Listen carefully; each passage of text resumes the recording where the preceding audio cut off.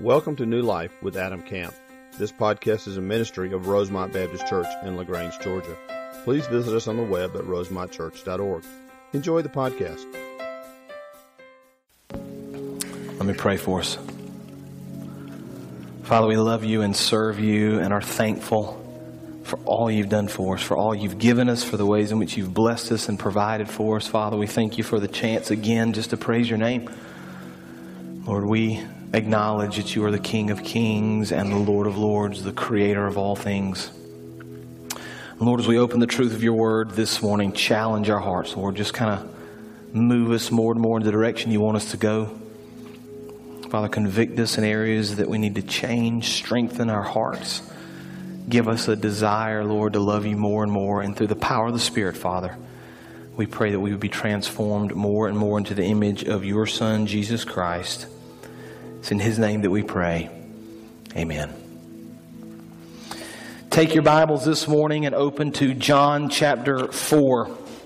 John chapter 4. Exciting things again at Rosemont. Things are happening this summer with camps. We did Rock Ridge a couple of weeks ago. Last week we finished Camp Viola and had lots of children there that were impacted with the gospel. Several salvations. Many of you served there through the week. We're so thankful for the people that give their time to minister to the children of our area. Just a great week. We had a family night here Thursday night and had the chance to meet a lot of the parents. And the prayer is that those families will be back. And so as you think this week and as you pray this week, be mindful of the families that were touched during Camp Viola and those precious children and their families. And we'll pray that we can just continue to have a lasting impact on those families moving forward. I want to remind you, as Jeremy did earlier in our service, if you've got the Mission LaGrange file, if you'll pull that up, the picture of Mission LaGrange is coming up July the 16th through the 22nd. We have sign-ups in the breezeway. You guys can be involved in lots of different types of activities. Do we have that slide somewhere? The Mission LaGrange? It's somewhere. Maybe the computer's frozen up on us. It's okay. Mission LaGrange, there it is, July 16th through the 22nd. Lots of things to be involved in. You can sign up in the breezeway. Some new things this year. Some things we've done in the past. So you just be in prayer about how the Lord would use you. And I want to challenge you again today, as I did last week. We want you to be involved in something. Okay, I'm not going to walk around with a church roll and check the sign-ups, but I thought about it. I was like, I wonder how many people have actually signed up. I'm not going to do that, but I want you to sign up. I want you to put your name on a sheet of paper, be involved in something. There's something for you to do.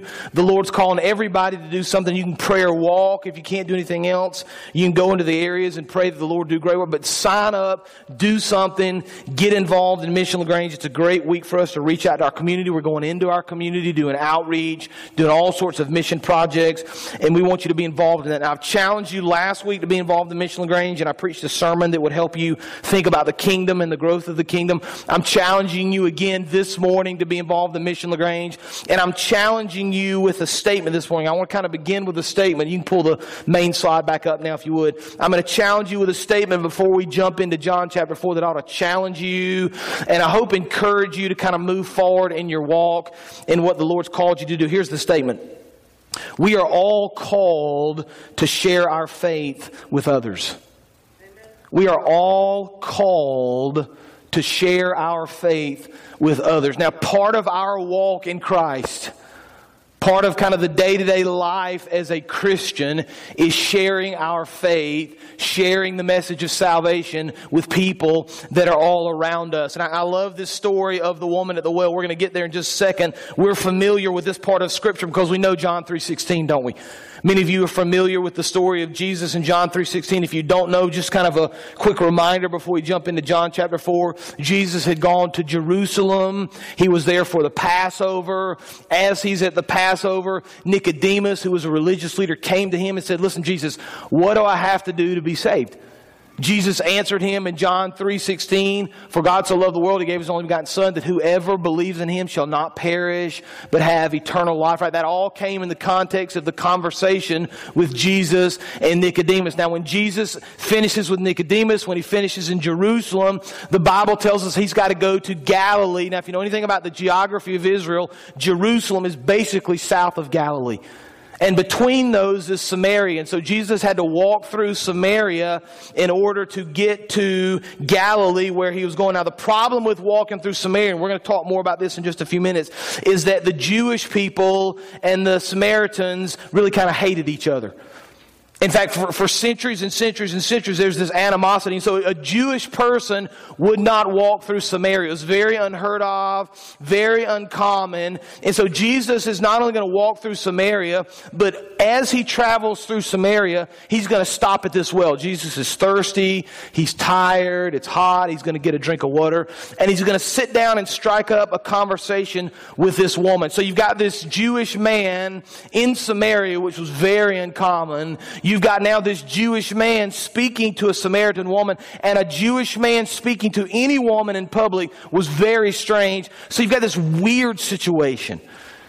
You got this strange, unusual type situation. In that culture, during that time, that was highly unusual. It just didn't happen. And yet, the Messiah has chosen to walk through this area, to stop at this well, to speak to this woman, knowing something pretty incredible is going to happen.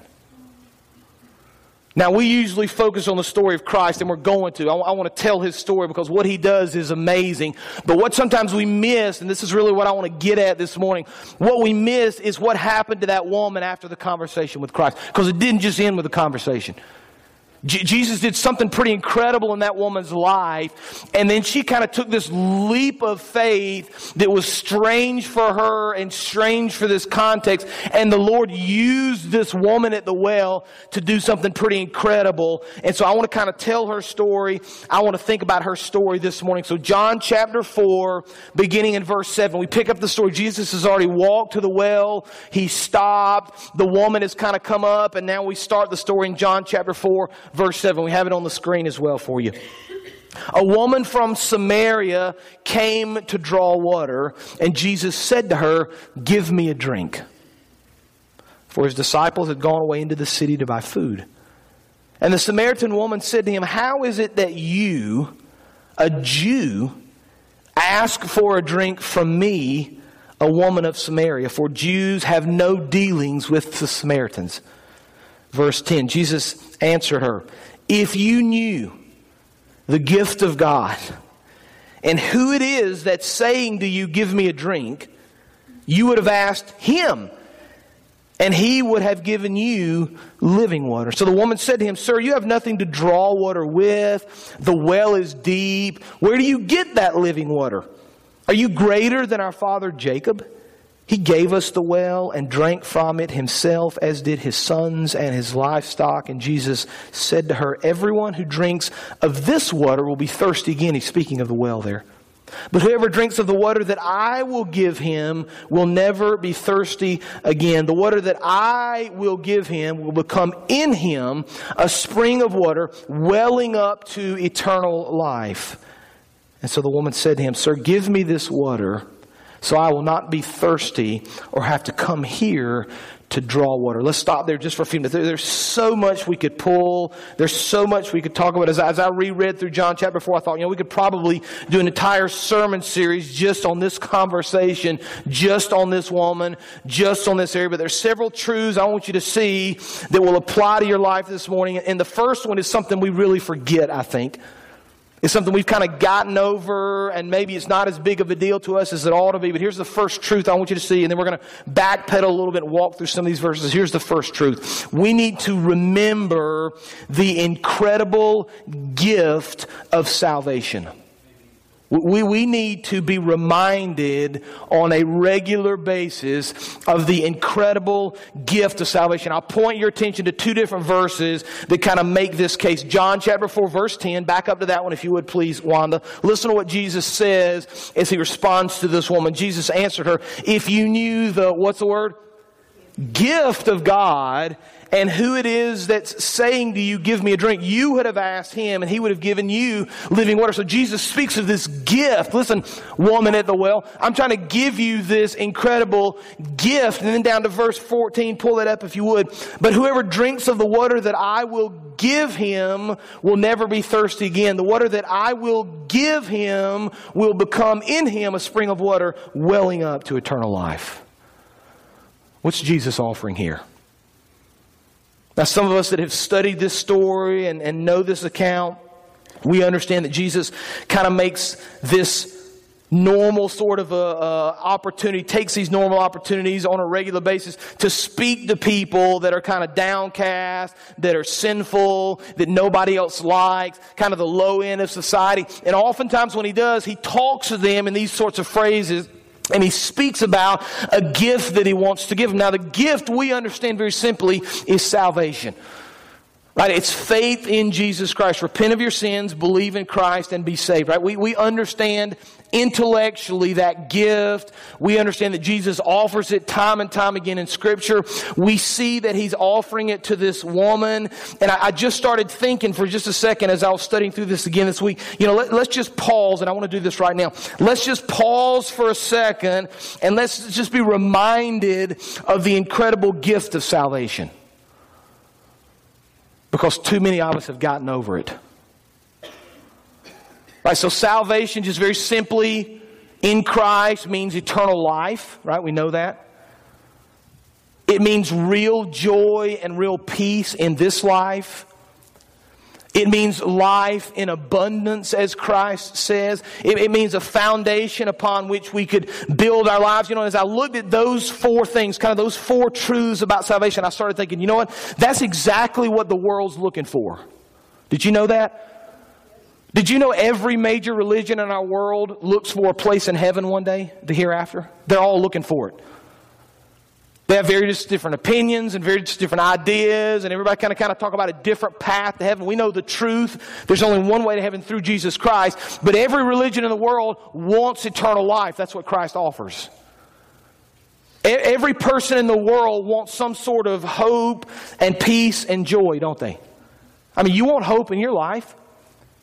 You want peace. You want joy. That's what everybody's looking for. Christ offers it as a gift. We want abundant life, don't we? That's what everybody wants. Whether you're a believer or not, you want abundant life, don't you? Christ offers it.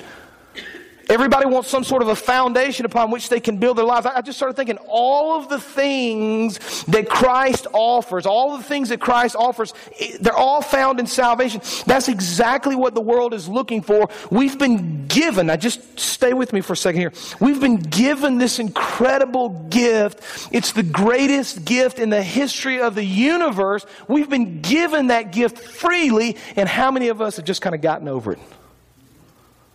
Like, I was saved when I was a kid. Yeah.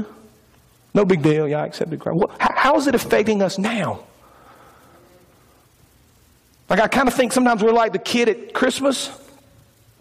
Or you get the toy, and for the first 6 weeks, man, you can't take your hands off of it. You keep playing with it, and it's fun. And then after a while, it just kind of gets old, and you just kind of throw it in the closet and don't think about it. I just wonder if our salvation has kind of become like that does. Like at one point, we're passionate about it, and excited about it, and joyful, and it really drove us to do more. And it's just kind of worn out a little bit and gotten old, and we've kind of set it aside, and we still kind of go through the motions. But how many of us are driven by this passion of the gift that Christ has given us?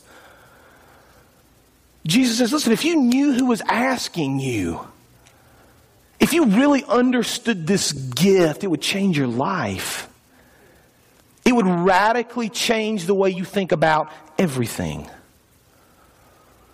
And so I started thinking, I bet too many believers have kind of gotten over their salvation. I bet they've kind of lost the passion and the joy of salvation. So I just started praying about that. Lord, what should we do about that, right? If we're kind of in this world where too many believers have gotten over their salvation, they've forgotten the grace, they've forgotten the beautiful gift that Christ has given them, what should we do about that? And as I was praying and studying, the Lord led me to Psalm chapter 51. So hold your spot in John 4 just for a second.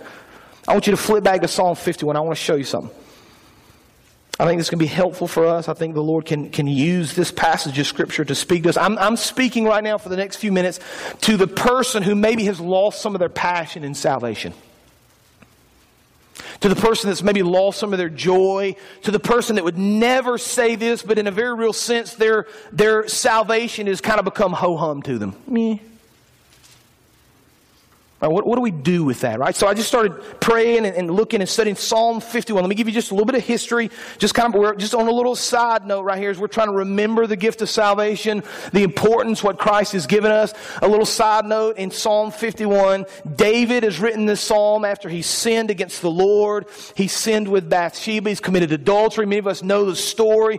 And he's just kind of crying out to the Lord. He's pleading with the Lord to do some great things in his life. Listen to the words of King David, Psalm 51, beginning verse 1. There are kind of three things in this chapter that will help us if we've lost that fire and that passion of salvation. Psalm 51, beginning in verse 1.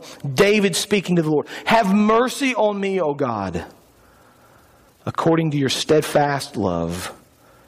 According to your abundant mercy, blot out my transgressions. Wash me thoroughly from my iniquity. Cleanse me from my sin. If you have lost the joy of salvation, if you've lost the passion of salvation, if for whatever reason you've kind of gotten over that gift of God, David says to us, I've got three things I want you to see. Here's the first thing he says to us. First, we must regularly repent of our sins before the Lord. I bet, now this is between you and the Lord, I'm just guessing here, but I'm making a guess based on the truth of Scripture. I bet if you've lost the joy of salvation, if you've kind of gotten over it, I bet you stopped at some point in the past repenting regularly of your sins before the Lord. I bet you've done that. Now, for some of you, this may be new. You thought, I did that when I was saved. Am I supposed to do that now? Yeah, we should continue to repent of our sins. It's an ongoing process. We're already saved. It doesn't affect our salvation, but it affects our closeness to the Lord and how the Lord uses us in this life. And if you've kind of lost that joy, I bet, this is between you and the Lord, I bet there's unrepentant sin in your life. I bet for whatever reason, on some level, somewhere you stepped away from the Lord, you've walked away from His will, you've sinned, you failed to repent of that, and I bet that's hindering your walk. Like David realizes it. Have mercy on me, God. Look at verse 2. Pull verse 2 up again, please. Wash me thoroughly from my iniquity. Cleanse me from my sin. This is a man that God had already used. A man that God said is after my own heart. The greatest king in Israel. Yet David sinned. He recognized his sin. He repented of his sin again and again. How often are we praying for the repentance of sin in our life? I bet we've been separated from the Lord. We've lost the joy of salvation. There's unrepentant sin we need to deal with. That's the first thing. Now, next few verses of Psalm 51. Look at verse 6. Behold, this is David still speaking to the Lord. You delight in truth in the inward being. You teach me wisdom in the secret heart. Purge me with hyssop, and I will be clean. Wash me, and I shall be whiter than snow. Here's the second thing we ought to do. If we've lost the joy of salvation, we ought to be repenting of our sins more, recognizing our failures, drawing near to the Lord. But the second thing, we need to grow in our understanding of God's Word. You should constantly be growing in your understanding of God's Word. David speaks in verse 6 here of the delight in truth in the inward being. You teach me wisdom in the secret heart, right? There's this sense here that I should understand the truth of the Lord within my inward being. Lord, you will teach me wisdom in my secret heart. Wisdom and understanding of the Lord only comes through studying His Scripture. Did you know that? That's where it comes from. So if you've kind of lost that joy of salvation, if you're not passionate anymore about your walk, if it's kind of ho-hum to you, the repentance of sin, of unrepentant sin in your life first. Second, grow constantly in your understanding of God's Word. You know, I have this bad habit, and I've told Amy this sometimes too, and it's really a struggle for me. I have a hard time now listening to sermons without critiquing them. It's hard for me. I listen to one now, and instead of allowing that man of God to speak truth into my life, I'm thinking, he should have used a different illustration, or, the hermeneutics are off. It's just weird, sort of strange preacher stuff, I guess. But it kind of goes through my mind, and I have to repent of that sometimes, right? I don't want to listen to sermons and critique them. I want them to change my heart. Sometimes we do that with Scripture. We've read it so many times, it fails to change our heart. We did John 3:16 a minute ago. I know John 3:16. But when's the last time John 3:16 just gripped your heart with the truth of the salvation of Christ, the gift that He's given you?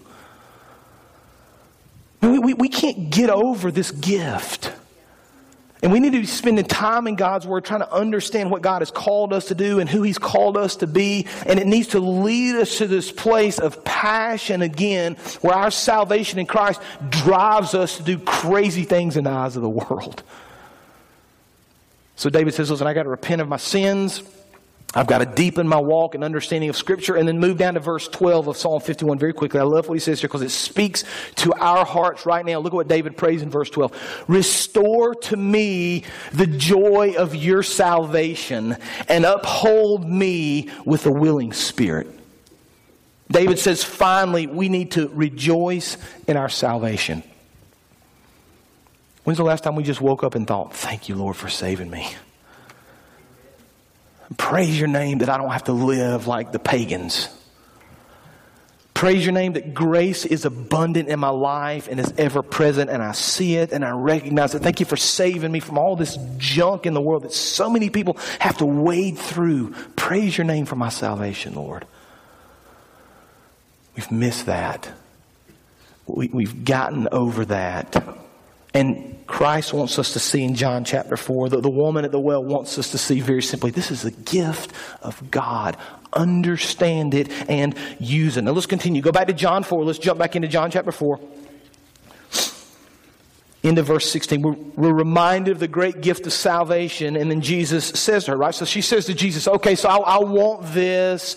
Living water sounds good. Give me some of this living water so I don't ever get thirsty again. Now look what Jesus does, right? He's going to just kind of dive right in. Jesus has this incredible tendency of just kind of getting right to the point. Look at what he says in verse 16.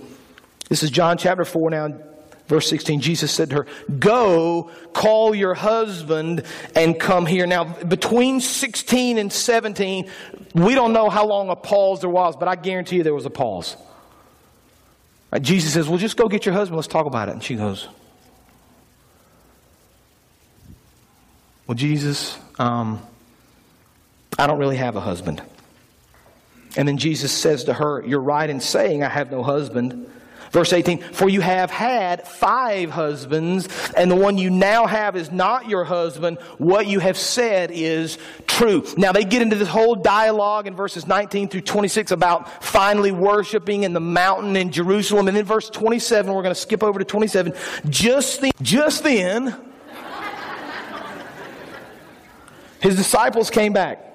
They marveled that he was talking with a woman, but no one said, why do you seek, or why are you talking with her? So the woman left her water jar, which is significant. She leaves her jar, went away into town, and said to the people, come, see a man who told me all that I ever did. Can this be the Christ?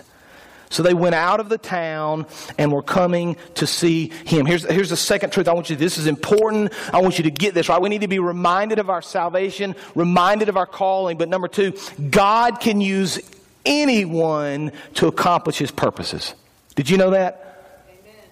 God can use anyone to accomplish His purposes. Let's think about this woman at the well just for a few minutes, okay? Because I want to kind of gain some clues from the Scripture that will help us understand this a little bit better. Now, this idea of going to a well for water is foreign to us. We just don't get it. That's completely, we don't understand the concept or the cultural norms or what should or should not have happened. We don't get it because we don't do it. So let me clue you in just for a few seconds, because this is important. The fact that this woman came alone was very strange.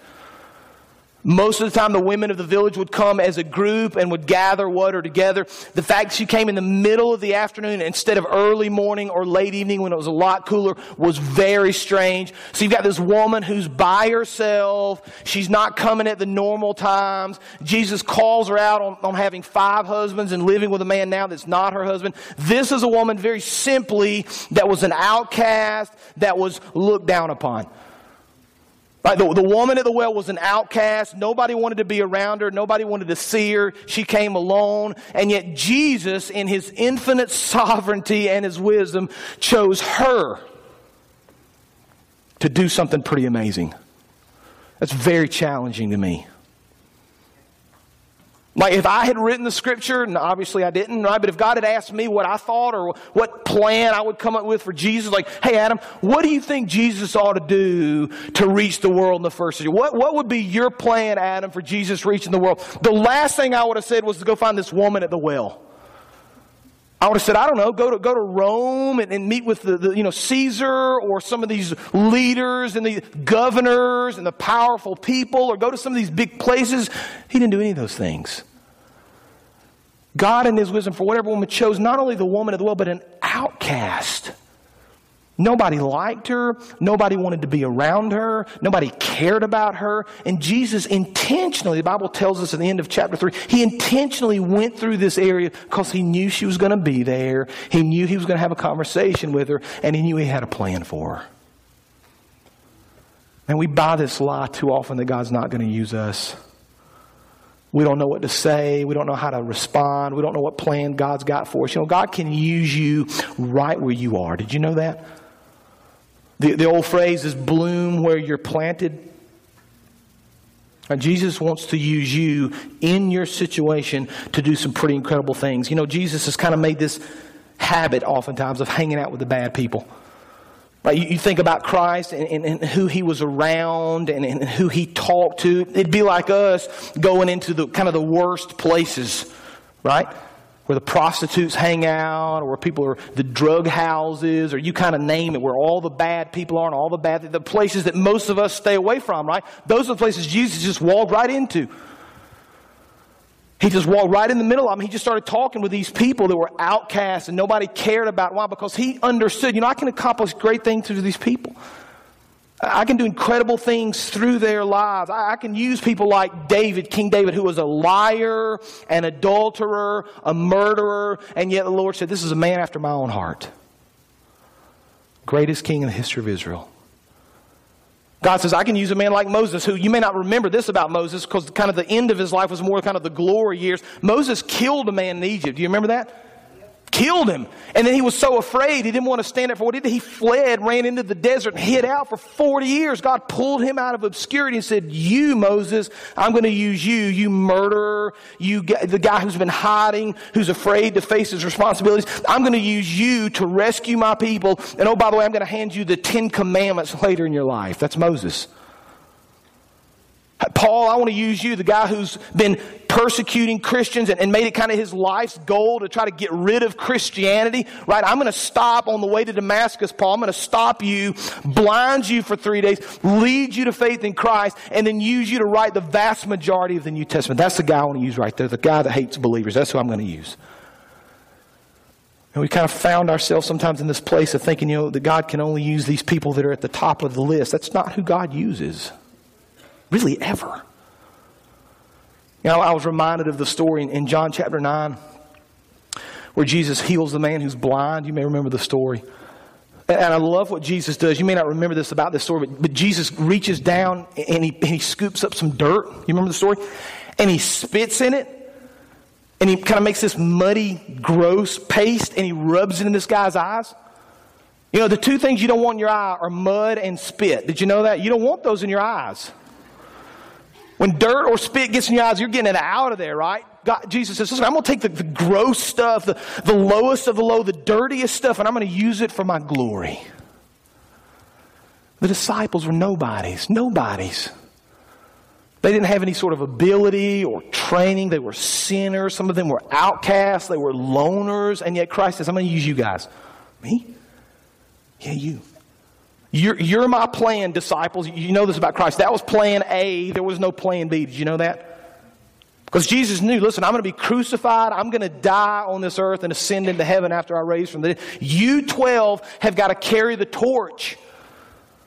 Everything we know about Christianity came from those 12 disciples. Started with Jesus to those 12. If those 12 had failed, those nobodies, those guys that nobody cared about, those outcasts, those loners, if those guys had not taken that up and moved forward, we wouldn't have Christianity today. God has this history of using unusable things to do great work.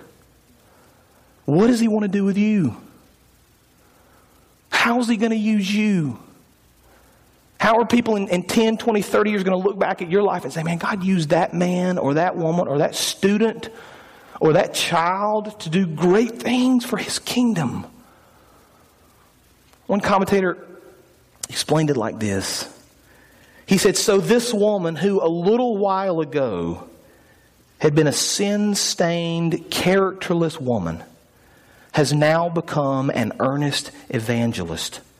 It's just what the Lord Jesus has been doing all down through the centuries, revealing His grace to the needy soul.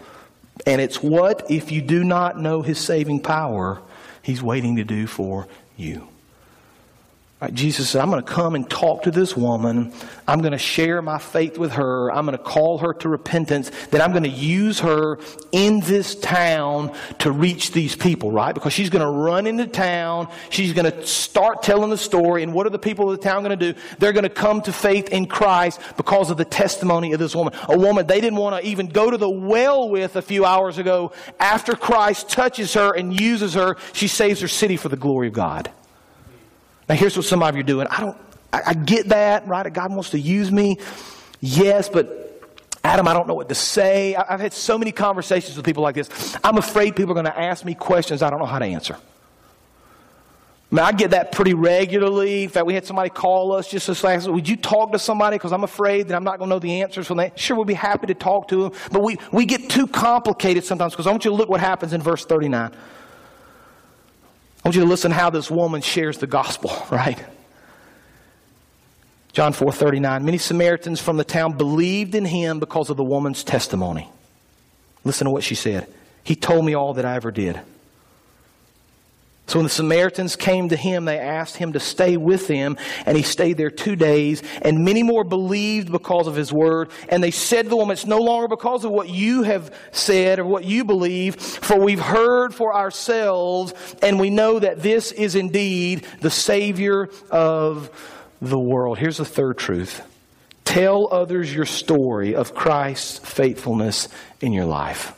Now, I know there's a lot of debate about how to share the gospel and what verses we ought to use. And I know there's a debate swirling. Sometimes people get upset about that. But I think sometimes we get kind of too complicated. I think sometimes it's too difficult for us. All this woman does is share her story. Pull verse 39 up again. This is the salvation message from this woman, right? Many Samaritans from the town believed in Him because of the woman's testimony, which was, quote, He told me all that I ever did. Now, how many of us, I'm not going to ask you to raise your hand, how many of us sometimes are ashamed of what we've done? Right? There's a past. We've all been there. There's a past, and oftentimes we're afraid that if somebody finds out our past, they're not going to listen to us. Man, if they knew this about me or they knew what I've gone through, I can't share my faith because they knew me in high school. And man, I used to do this with them in high school, and I don't think I can share my story because of the things I've been through. Listen to this woman. This woman uses her past for the glory of God, right? He told me all that I ever did, right? So in other words, hey people, He named out my sins. He called me out on my sins. He used my past and the yuckiness of where I've been for His glory to bring me to faith in Him. He used the sin of my past for His glory. We need to be telling our story.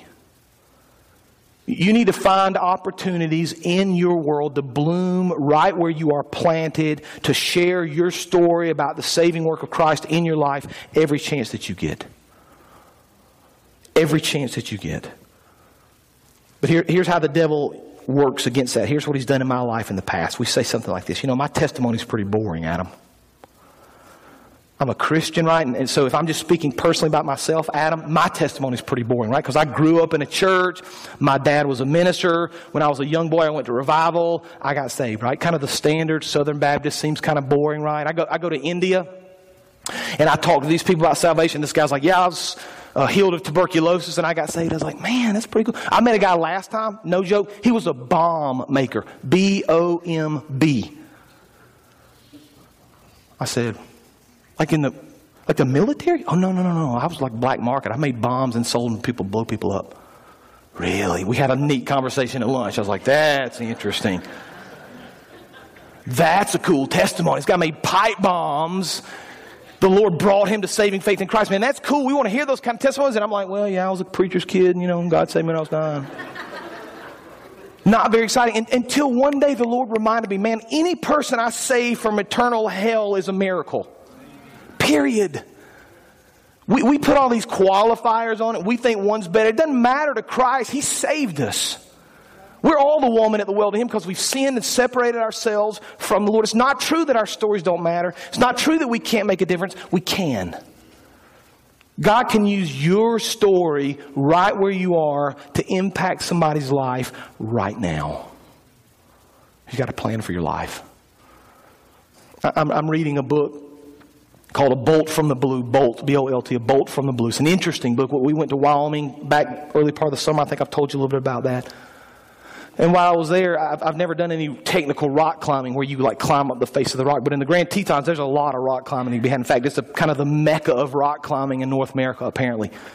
So I was talking to one of the guides out there about rock climbing. He said, you need to read this book, Bolt from the Blue. It's about these climbers. In July, summer of 2003, I think, a group of 11 climbers decided they wanted to ascend to the top of the Grand Teton, which is the tallest mountain in the range. They got within just a few hundred feet of the summit. Right, in order to do this, you have to start well before dawn. It's a long process, an elevation change of several thousand feet. A lot of technical climbing, which means you've got the anchors and the ropes and you're on a sheer face.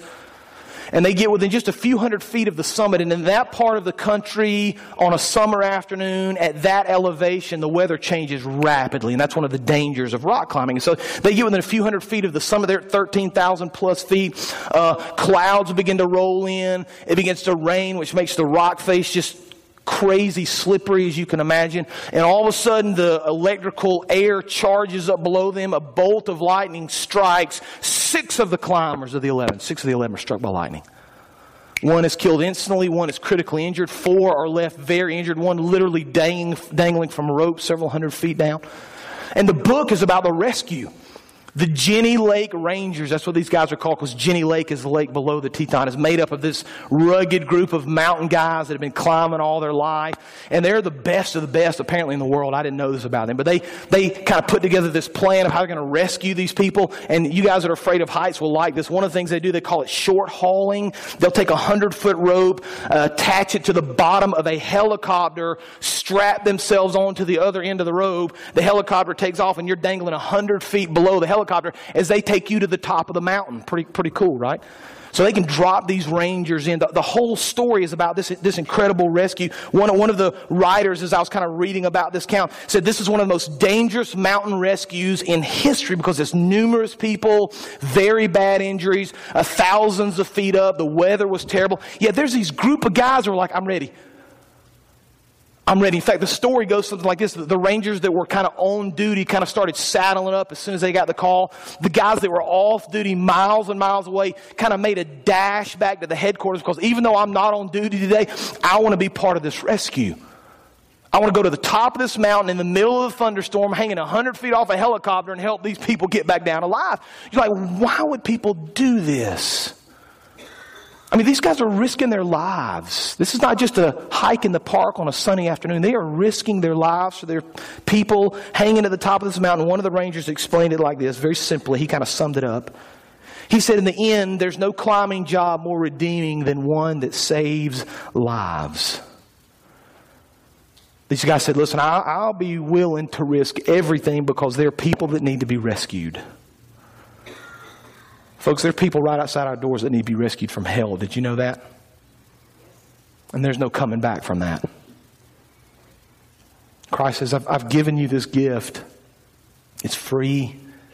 It's powerful. It's the greatest story ever told. I've given you this story of salvation.